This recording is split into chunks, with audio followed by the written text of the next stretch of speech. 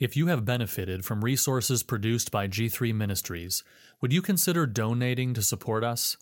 Even a few dollars helps us to continue to publish free curricula, articles, podcasts, video resources, and more. Visit g3min.org/give or open the G3 app to give a one-time or monthly donation. Articles from G3 Ministries. A Tsunami Warning for the SBC, written and recorded by Virgil Walker. On March 11, 2011, a 9.1 magnitude earthquake rocked Japan. The center of the quake was said to have been in the North Pacific, 81 miles east of Sendai, the largest city in the Tohoku area. The Pacific Ocean is home to the largest seismic belt on the planet. Japan is accustomed to and prepared for earthquakes, much like its Pacific neighbor to the east, California. The rare tsunami accompanying an earthquake is often more damaging than the quake itself. Those familiar with the region pay little attention to earthquakes. Due to their infrequency, many people ignore the warnings associated with tsunamis. Ignoring such warnings can have disastrous consequences, as more than 20,000 lives were lost on the Sendai coast. For the past few years, many in the Southern Baptist Convention, SBC, have disregarded numerous warnings of their own. Many in SBC leadership pay little attention to the cracks in the denomination's core. The latest is Rick Warren's decision to appeal the SBC's decision to kick Saddleback Church out of the fellowship. This is a tsunami warning for the SBC. There are some in SBC circles who regard Warren's commitment to installing 3 women pastors at Saddleback Church as a clear violation of Scripture and the Baptist Faith and Message 2000. The crucial question is, will the SBC heed the most recent tsunami warning and stand on the high ground of Scripture, or will a tsunami wave of egalitarianism destroy its shores? The earthquake before the tsunami, MLK 50 and social justice. Long before the terror of a 500-mile-per-hour tsunami wave traveling ashore, the Tohoku area's residents would have been wise to pay attention to the early warning signs of a tsunami, an earthquake. Likewise, recent history will attest that the SBC has endured numerous quakes that should have served as an early warning sign for what was coming. The first seismic event to hit the SBC occurred in 2018 during the commemoration of the 50th anniversary of Martin Luther King Jr.'s death. The Gospel Coalition collaborated on a joint event with the SBC's Ethics and Religious Liberty Commission, ERLC. The MLK 50 Gospel Reflections from the Mountaintop event occurred in Memphis, Tennessee. Speakers included Charlie Dates, Jackie Hill Perry, Eric Mason, and others. Eric Mason, pastor of Epiphany Fellowship Church in Philadelphia and author of Woke Church, took to the podium. Mason reflected on what he believed to be a pivotal time in history, connecting the historical racism of King's Day with the present-day experience of blacks within white evangelicalism. Mason told the audience, quote, "Multiplicity of Negroes ain't feeling evangelicalism. Whites have to assume that because there is offense, you need to press into that particular offense and begin to educate yourself on not having reductionistic ways in which you try to cause racial reconciliation, like through hiring non-qualified African Americans to be the multi-ethnic engineers in your local churches. And you know they're not qualified because blacks haven't hired them," end quote. The audience filled the air with laughter and numerous amens. Mason continued, quote, "And it works against unity when you hire somebody that we not feeling, and you're wondering why multi-ethnicity isn't happening at your church.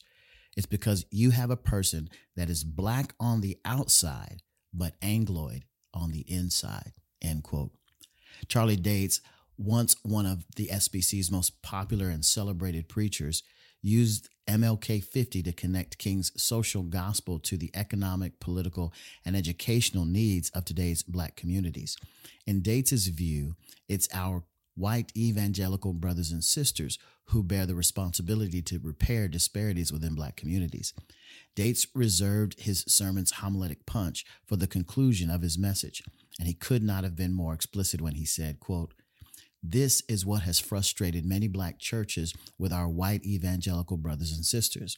Those of you who have a firm grasp on orthodoxy, who understand the finer tenets of the gospel, who launch coalitions, who sustain commissions, and who produce curriculum and lobby with Congress.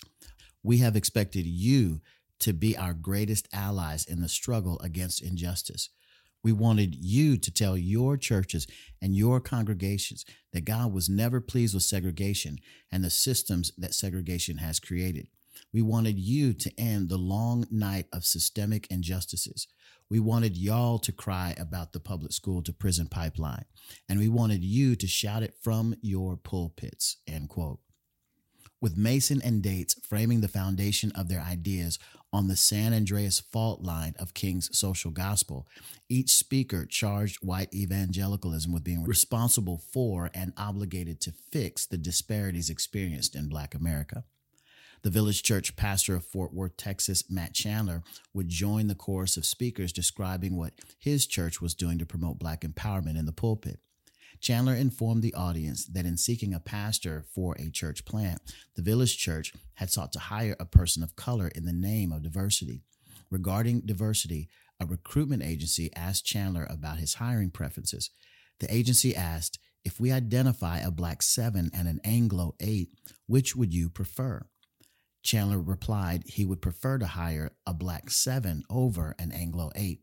Chandler added that he would not hire a Black 6 because that would feel too much like the tokenism he's fighting against.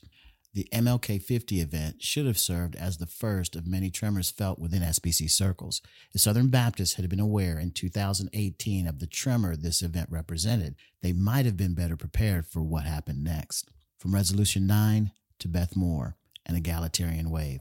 What happened next couldn't have been predicted. The boulders of white guilt that are necessary to advance social justice should have made white evangelicalism aware that the MLK 50 event was a small tremor before the big one. The big earthquake would happen in 2019 when a 6-part series published in the Houston Chronicle looked into allegations of sexual abuse within the Southern Baptist Convention. The Chronicle expose covered 20 years of history and found 700 cases of sexual misconduct in the SBC, which has 47,000 churches and 14.5 million members. With the hashtag #MeToo movement gaining momentum after the Supreme Court confirmation of Judge Brett Kavanaugh, SBC leaders needed to rally to answer the hashtag Church2's calls for an independent investigation into the sexual misconduct allegations. Author and Bible teacher Beth Moore added her commentary to the conversation. Moore had more to say in light of the sexual abuse scandal after writing her own story of being a female Bible teacher in a male-dominated SBC. In speeches, Moore indirectly linked sexual abuse to the doctrine of complementarianism. Moore says she worries that complementarianism, the idea that men and women have different roles in the church, creates a place where abuse can happen. For Moore, the need for women to hold positions of power and leadership within the church is paramount to creating safety for the abused.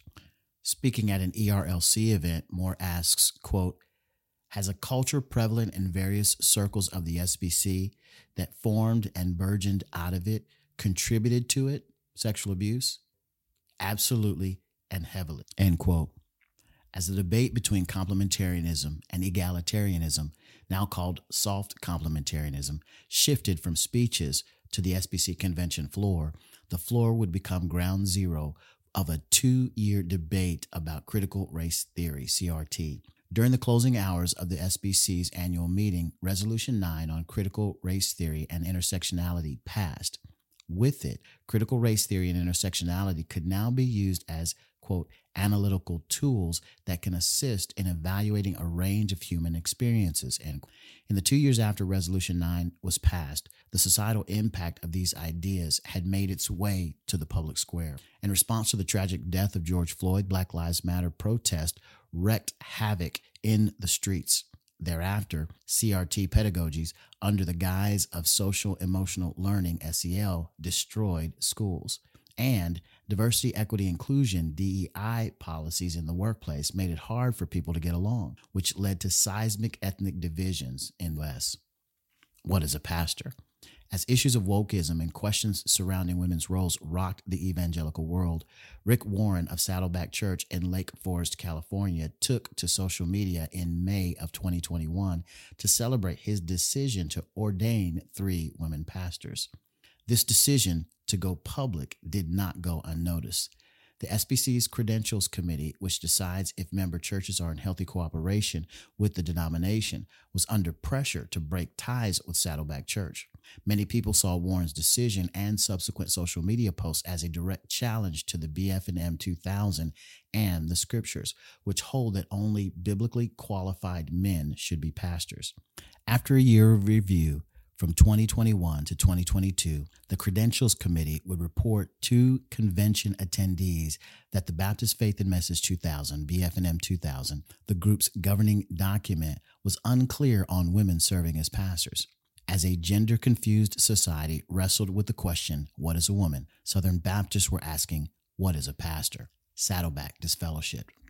9 months after the June meeting in February of 2023, and a further review of the BF&M 2000, the Credentials Committee decided it was time to disfellowship Saddleback Church. The committee's statement said that Saddleback Church had, quote, has a faith and practice that does not closely align with the convention's adopted statement of faith, as shown by the fact that the church has a female teaching pastor working in the office of pastor. Some applauded the Credentials Committee's decision. Still others say the leftward drift could have been avoided had SBC organizations like the Northern American Mission Board, NAMB, listened to calls to stop giving money to church planners promoting women as pastors.